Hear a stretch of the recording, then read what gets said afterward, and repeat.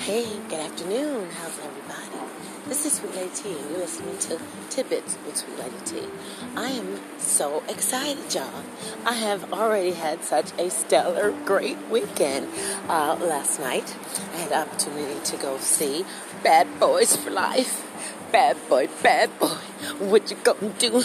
And yes, it is good. I'm not gonna tell you anything. I won't be a spoiler, but it was very good. And today, my son, tell you, it's great when you raise him right, man. He took me to see the Harlem Globetrotters. I mean, it's just great, and it was good, clean fun. And I'm just, right now as we speak, walking a mile because I didn't pay for parking. So I'm just kind of just walking downtown Louisville, smelling the smells, seeing the sights, and glad that I can do it. Very glad that I can do it.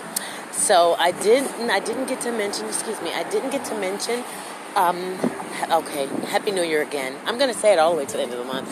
But that January was such a birthday-packed month. We've got Martin Luther King Jr. We've got, of course, Muhammad Ali, the GOAT. And I just want everybody, Monday being Martin Luther King Day, try to get involved in the festivities. I mean, my goodness, we've got so many people.